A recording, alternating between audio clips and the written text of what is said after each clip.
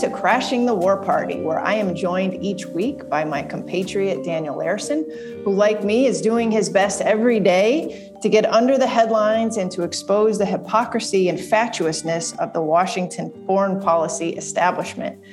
This week, we have the pleasure of talking to Anatol Lieven, author, journalist, and grand strategy expert, about the continued perils of U.S.-Russia relations. But before we get to Anatol, let's talk about the death of a key figure in American military and foreign policy throughout the end of the 20th and early 21st century, Colin Powell. He died this week at the age of 84 due to COVID complications. Powell's career spanned from being an Army soldier and officer, beginning with 2 tours in Vietnam, National Security Advisor under President Reagan, Chairman of the Joint Chiefs under George H.W. Bush, and Secretary of State under President George W. Bush. It was in that tenure that he gave the famous speech, or infamous speech, to the UN identifying Saddam Hussein's WMD program, which turned out to be wrong. But it was that February 2003 speech that launched the war, and the rest is history. In the years since, we have gained more insight into Powell's discomfort with the evidence and the rush to war in Iraq, but the damage was clearly done, and he had to live with his role in it ever since. But Colin Powell was clearly not the biggest hawk on the block and has shown over the years a proclivity for restraint. Dan, what do you think is Colin Powell's legacy, and what do you think it should be? Sure. Those are good questions, Kelly, because I mean that is what a lot of people have been talking about since the news of his death broke earlier this week. And it seems like there are two camps as far as this, when it comes to answering this question. There are those who will look at his role earlier in his career in defining what came to be known as the Powell Doctrine or the Powell-Weinberger Doctrine, together with Cap Weinberger, that defined the way that the U.S. should use military force overseas and set a very high bar for using force. Because they were so burned by the experience of Vietnam, and because they wanted to make sure that any future military engagement was had both popular backing, so that it was sustainable, and also that it would be committed to with overwhelming force, so that it didn't turn into a quagmire. And of course, that was put on display in Operation Desert Storm, where they basically followed that rule book for how a war should be fought. And it was, at least in the short term, very successful in achieving what it set out to do. And so if the story had ended there, or if his career had ended with him in his role as chairman of the Joint Chiefs under Bush and Clinton, and then he had retired and left public life, I think he would have been remembered very favorably, very fondly. And indeed, he's still regarded very highly by many people, especially those in the State Department that served under him. But then, of course, with his time in the Bush administration, the story changes entirely. And the reason that it changed is that he became party to waging a war that broke all of the rules of the Powell Doctrine, and that basically repudiated everything he had stood for before. And so, that's where I think a lot of people lost a lot of respect for him, and also, I think also felt sorry for him, because he did this to himself by sort of throwing in with this campaign to invade Iraq, which, regardless of the evidence, was an illegal war. There's often an emphasis placed on, did they know all of their claims were false beforehand, or did they? Were they deliberately making things up, or were they simply spinning the evidence to suit their purposes? And in the end, it almost doesn't matter how much of it they actually knew to be false, or whether they knew it to be false. What they were proposing to do was still illegal under international law. It was still a war of aggression. And so it seems to me that in and of itself brings enormous discredit on anybody who was involved in doing that. And so, to sum up, the question of his legacy is that it's a mixed one. It's also a tragic one, because he had great success earlier in his career, and I think he did the right thing by the country earlier in his career.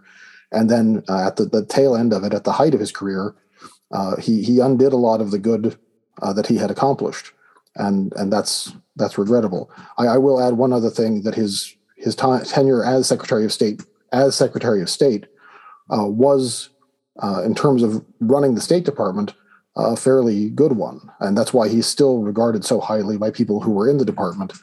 When you compare his tenure to that of the people that followed him, who mostly ran the department into the ground, you appreciate that he was actually quite a capable department head as far as that goes. So that that also has to be part of the story. Yeah, I mean, I'm going to say something now that I'm sure is going to piss off a lot of people listening. But I find I find some sympathy for Colin Powell on the Iraq issue. You can't negate entirely his role. I mean, he brought all of his gravitas to bear in that speech, and it was that speech that paved the way for the invasion of Iraq. He has agency. He decided to go with the evidence that was put before him and deliver the speech. We know now that he had concerns about the speech, about the evidence. His former chief of staff, Larry Wilkerson, has been quite vocal in the years since about their discomfort together with that evidence and the pressure they felt that they were under to deliver that speech and go with that evidence. He has agency. So, when it came down, it was his choice to give the speech. But I do feel in regard to that pressure that it was real. And we know now that this cabal of neoconservatives in the Pentagon at the time, led by Dick Cheney, Scooter Libby, Paul Wolfowitz, and the rest, Donald Rumsfeld, they were completely devoted to going to war with Iraq. This devotion dates back to the 90s under the Clinton administration. They were going to come hell or high water. This is during a period when Condoleezza Rice was talking about the mushroom cloud and how we needed to go to war to avoid a nuclear holocaust. This comes at a time just 2 years after 9/11, in which the entire country was focused on a terrorism threat. And so all of the spirit was behind going to war in Iraq, or at least not being seen as being soft on terror. And so it was a different time. And to criticize him, we can definitely criticize his decision, but it's good to put it all into context. And I say that because his record spells out a man who is more inclined towards restraint throughout his career. You mentioned the Powell Doctrine. That counts for something. He Right. wasn't a man that spent his entire career, pushing for the use of military force to solve our problems around the world. And I wrote a little blog post yesterday. It was the first thing that came to mind when I heard that he died, was that epic exchange with Madeleine Albright that he Right. recounted in his own memoirs, in which he was actually counseling against using force in Bosnia. And you have the entire Bill Clinton inner circle at the time itching to get involved in your classic humanitarian interventionist, approach. They felt that it was our role as the United States to intervene and to sort of establish peace and democracy, whether it be at the point of a gun or otherwise. And he was saying, whoa, let's think about this. And Madeleine Albright made that a famous or infamous a statement where she says, well, something to the effect of, why bother? What's the point of having this superb military you're always talking about if we can't use it? And Right. He wrote in his memoirs that he almost had an aneurysm when he heard those words, because here he was a soldier. He'd lived through several, 2 tours in Vietnam, Persian Gulf War, Mogadishu, or did that occur yet? Yes, Mogadishu was... Yeah, that happened almost right before. Immediately. It was one of the first things to happen when Clinton was president. Right, And exactly. Then this would have, I think the exchange was a couple of years later. Yeah. Right. And so he's been there, done that. And here's Madeleine Albright and Hillary Clinton itching to start dropping bombs.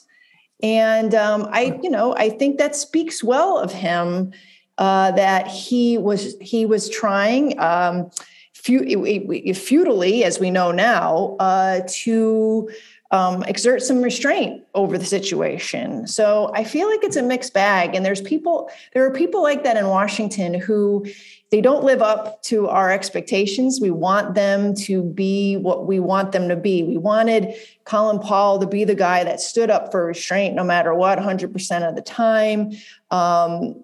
And he didn't. He's also a loyal soldier. And I believe in that case, he was under a lot of pressure under the second Bush administration. And he was a loyal soldier and obviously failed our expectations. But I don't put him in the same category as a Donald Rumsfeld or Paul Wolfowitz or Dick Cheney. And I feel our opprobrium should be directed at those people, and their legacies should be more harshly cast, let's just say, than Colin Powell. Sure. I mean, there are main drivers behind the invasion. There are people who are really agitating for it. I think that in Powell's case, he clearly saw some of the potential downsides. He recognized some of the risks.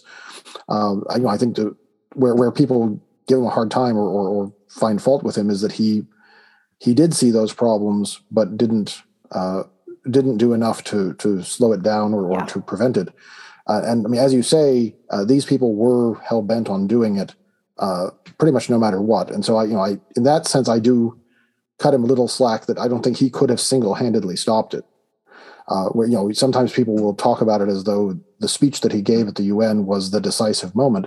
And I think Spencer Ackerman wrote a really good post about all of this a few days ago, where he pointed out that by the time that speech was being given in February of 2003, the decision to invade had been made. It was already over.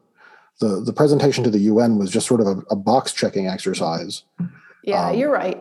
The vote in Congress, the fall before that, is where the decision could have been stopped. I think if you could have somehow gotten majorities to vote no.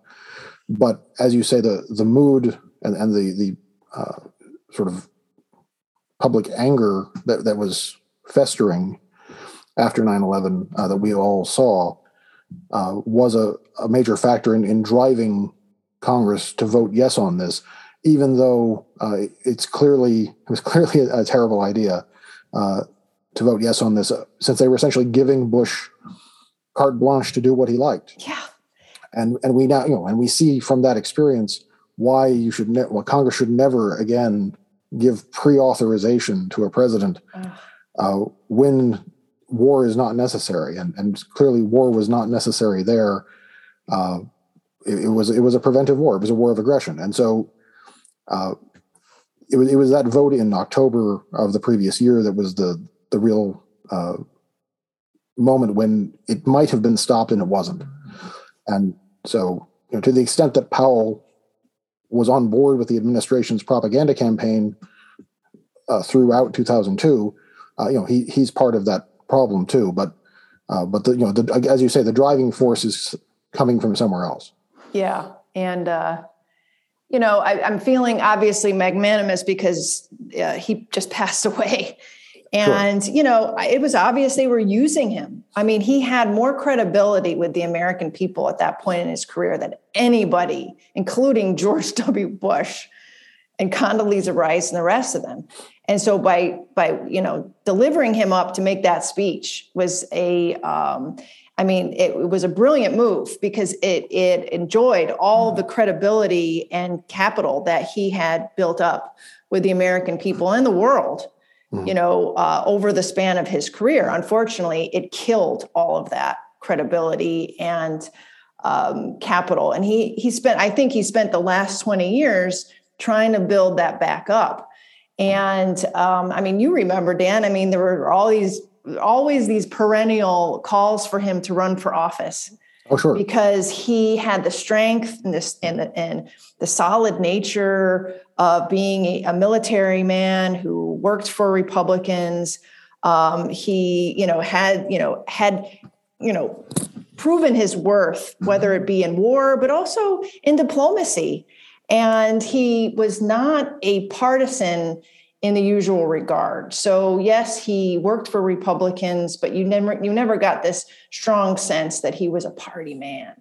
And I think that appealed to both Democrats and Republicans. And they said, "Oh, could we get him to run on our ticket?" And I know that went away largely after what happened in Iraq, because everybody knew that would come back to bite him if he did, run for office. But I do feel that he was used, like so many people in the Bush administration, who used people up and threw them away just to get their way. And I blame the neocons because that's their MO. I mean, now that we're on the subject, Powell, I was just reading, about him today, just getting some background. And, he at first had endorsed John McCain for president in 2008. And he later shifted to Obama. And one of the reasons was that he didn't like Sarah Palin. And he thought that was a risky move, for John McCain to put her on the ticket. And, Sarah Palin was a creature of the neoconservatives, Bill Kristol et al. And whatever you want to say about Sarah Palin, she too was a victim of getting used by the neocons, because they dropped her like a hot potato after she kind of went off the rails and she didn't do what she was supposed to do in terms of getting John McCain elected. And I just think back and I'm thinking, wow, these people it's like scorched earth with them. And we see their trail of victims all over the landscape. Absolutely. And so, I remember during the run up to the invasion, I remember as the war debate was going on, that clearly within the administration, Powell and the State Department were the ones at least counseling some kind of prudence, or were trying to prepare for the war that they were about to get into. And of course, as we know, the White House did not pay any attention to any of those preparations. They did not actually think through any of the implications of what they were about to do. And so it's unfortunate that side of the administration ended up winning out time and again. And unfortunately, that's the nature of the executive in this country, where the State Department has almost no resources. The Pentagon and the White House have all of them. And whatever those institutions decide to do, that's what ends up happening. The advocates for diplomacy are badly outnumbered. Yeah, and I'd like to think that Colin Powell, if he had lived, if he was healthy, if he was engaged in his retirement, would actually have found a way into the Washington restraint movement, because I think of all the retired government officials that we are now trying to tap to help us proceed with reforming foreign policy, he checks a lot of the boxes. And, obviously there are issues, but I do think that throughout his career, he has reflected a person who really, in the Powell Doctrine, only saw the use of force, only if absolutely necessary. And I think that if we can find more people who, represent that point of view in government, in the military, we could really make some changes.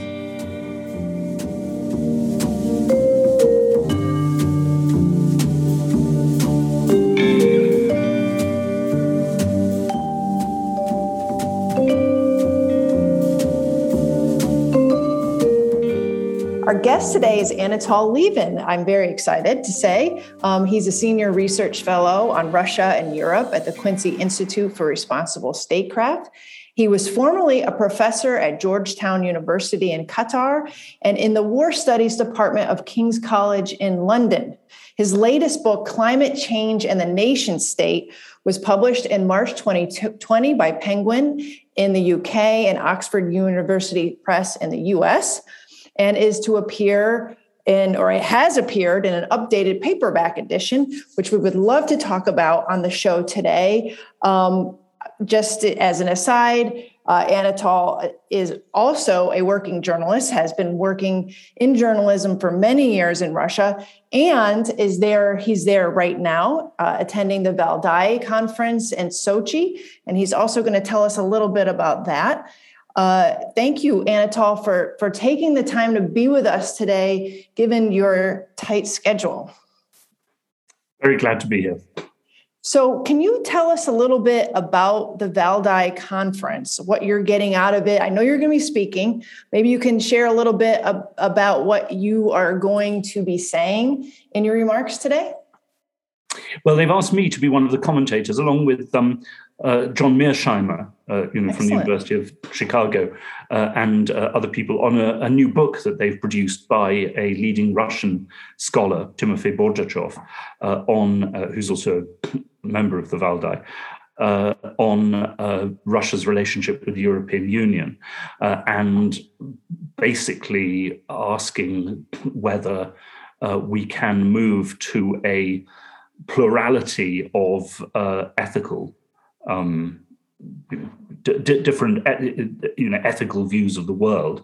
I fear my answer will be no, not at present, because a form of sort of belief in civilizational identity and civilizational mission is pretty much baked into the European Union, as it has become baked into the self-perceptions of a number of European states, and it will be very difficult, I think, for the European Union to decide to abandon that. Of course, at some stage in the future, the European Union may be forced to abandon it if some of the existing political trends of disintegration within the European Union move further, or, of course, depending on what happens in the United States and the US-European relationship.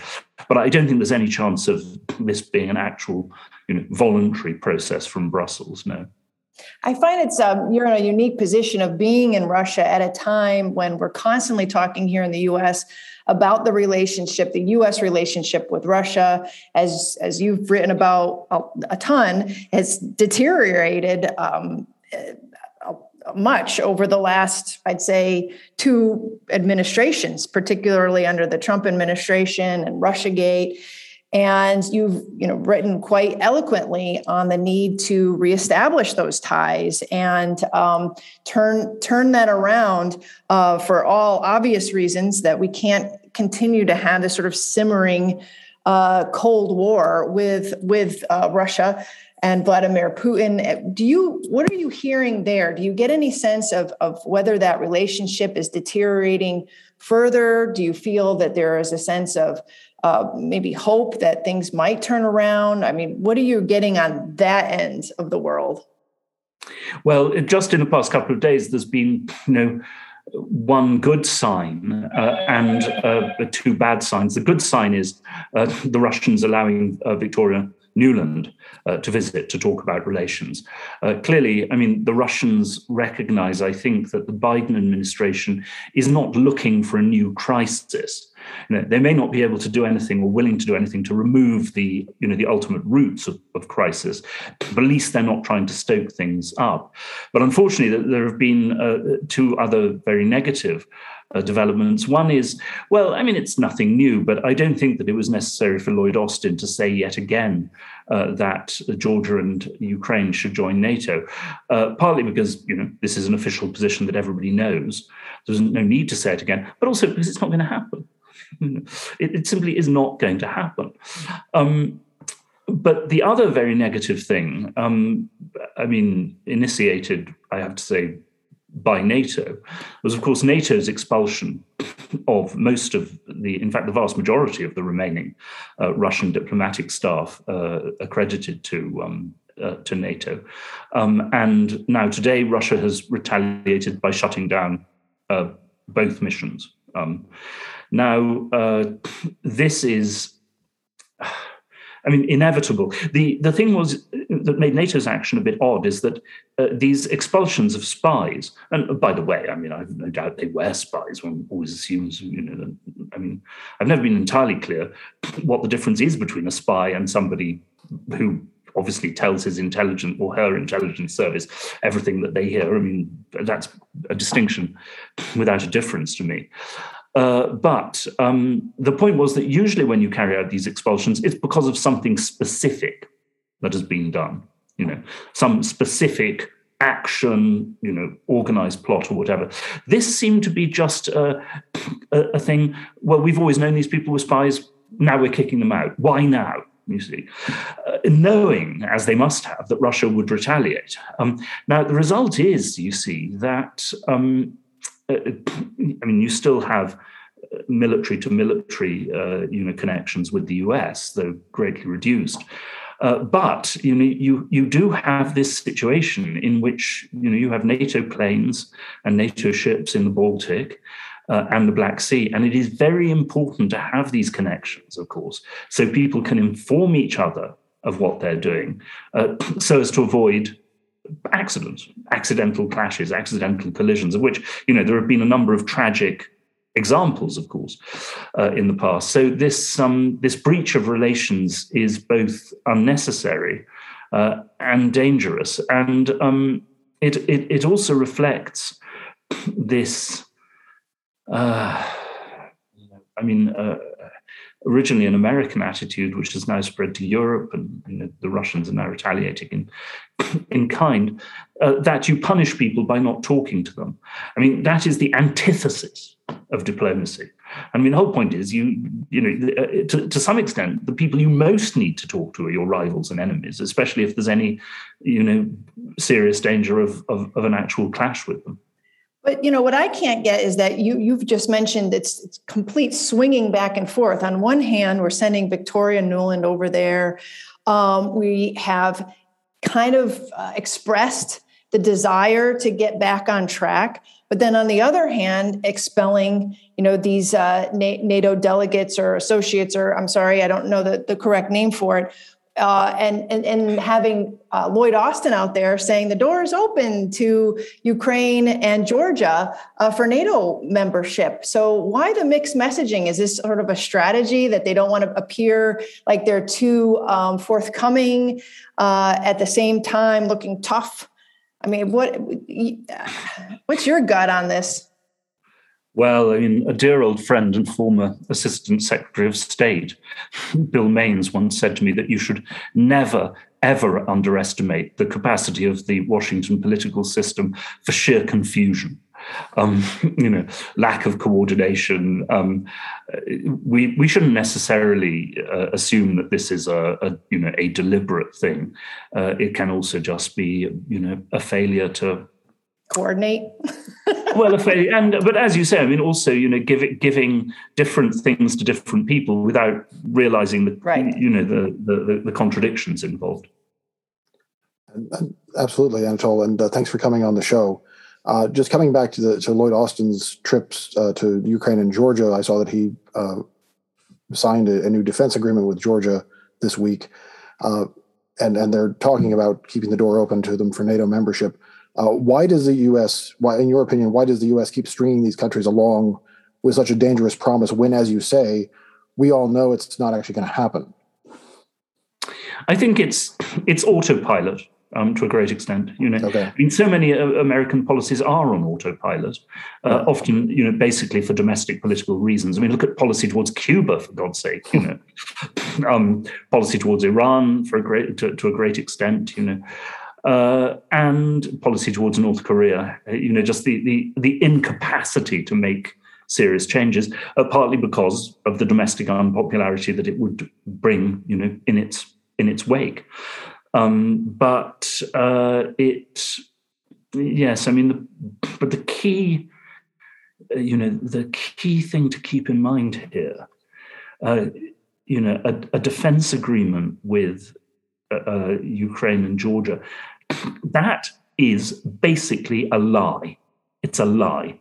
Mm-hmm. America did not defend Georgia. in 2008, when it was suggested by Vice President Cheney that America might go some distance to doing it, the Pentagon, under Gates, shot it down immediately. Right. America did not defend Ukraine in 2014, and there is no reason whatsoever to think that America ever will defend these countries in future. So, what happened in 2008 was basically that Saakashvili of Georgia believed this quasi-American promise, right, which, of course, was not a formal promise. It wasn't a legal obligation, and attacked Russia in South Ossetia with disastrous results for Georgia. So, basically, Austin and his masters have to pray very, very hard that nobody in Georgia or Ukraine actually believes this stuff. Right. And I guess I am a little bit encouraged that this is as far as they've been willing to go so far, because the Ukrainian government has been very insistent on trying to get a membership action plan out of NATO, and NATO has continuously brushed them off and dismissed it. So that in that sense, it's a good sign that they're not taking any more aggressive action than they already have.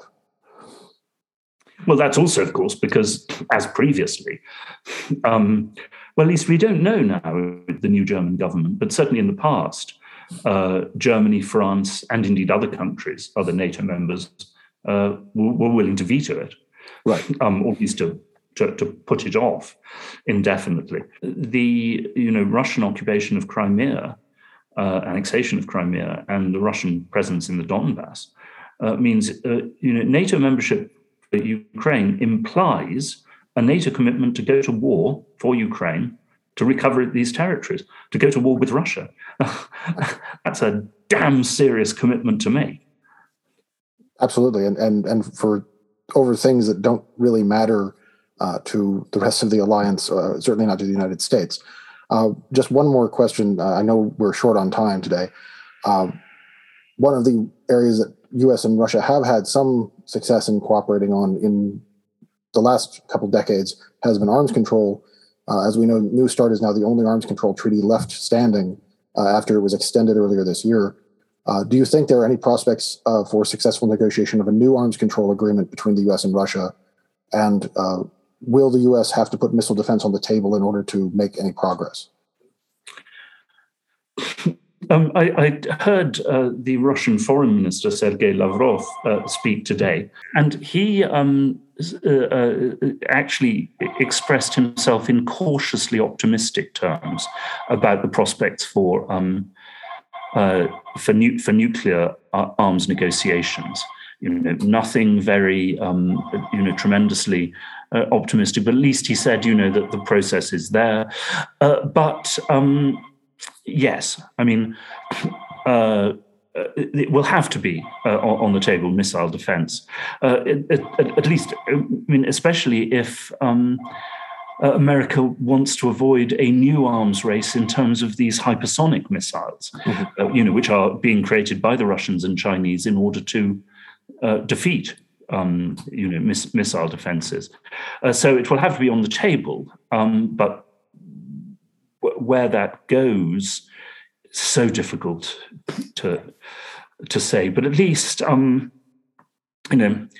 door is not closed on that. Just as, by the way, it's not closed on negotiations for a treaty on cybersecurity either. Of course, the process of getting there will be extremely difficult, possibly impossible. But at least, from the Russian side, they haven't closed that door. Well, thank you so much, Anatol. The phone's ringing because they need you downstairs to speak at your panel. So thank you so much for taking the time with us. That's very generous of you. Not at all. I hope you'll come on again, because I know Dan and I had a ton more questions to ask. Of course. Once I'm through with this and either peacefully established in Moscow or back in England, let's schedule it again. Absolutely. And thank you so much. Thank you so much. Take care. Bye-bye.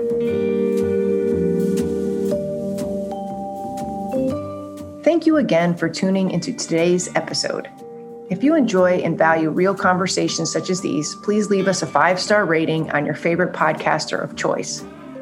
Right now, Crashing the War Party can be found on Stitcher, TuneIn, and at Substack at crashingthewarparty.substack.com, where you can also sign up for our newsletter. Special thanks to our editor, Remzo W. Martinez, the Crashing the War Party team, and to you, our listeners.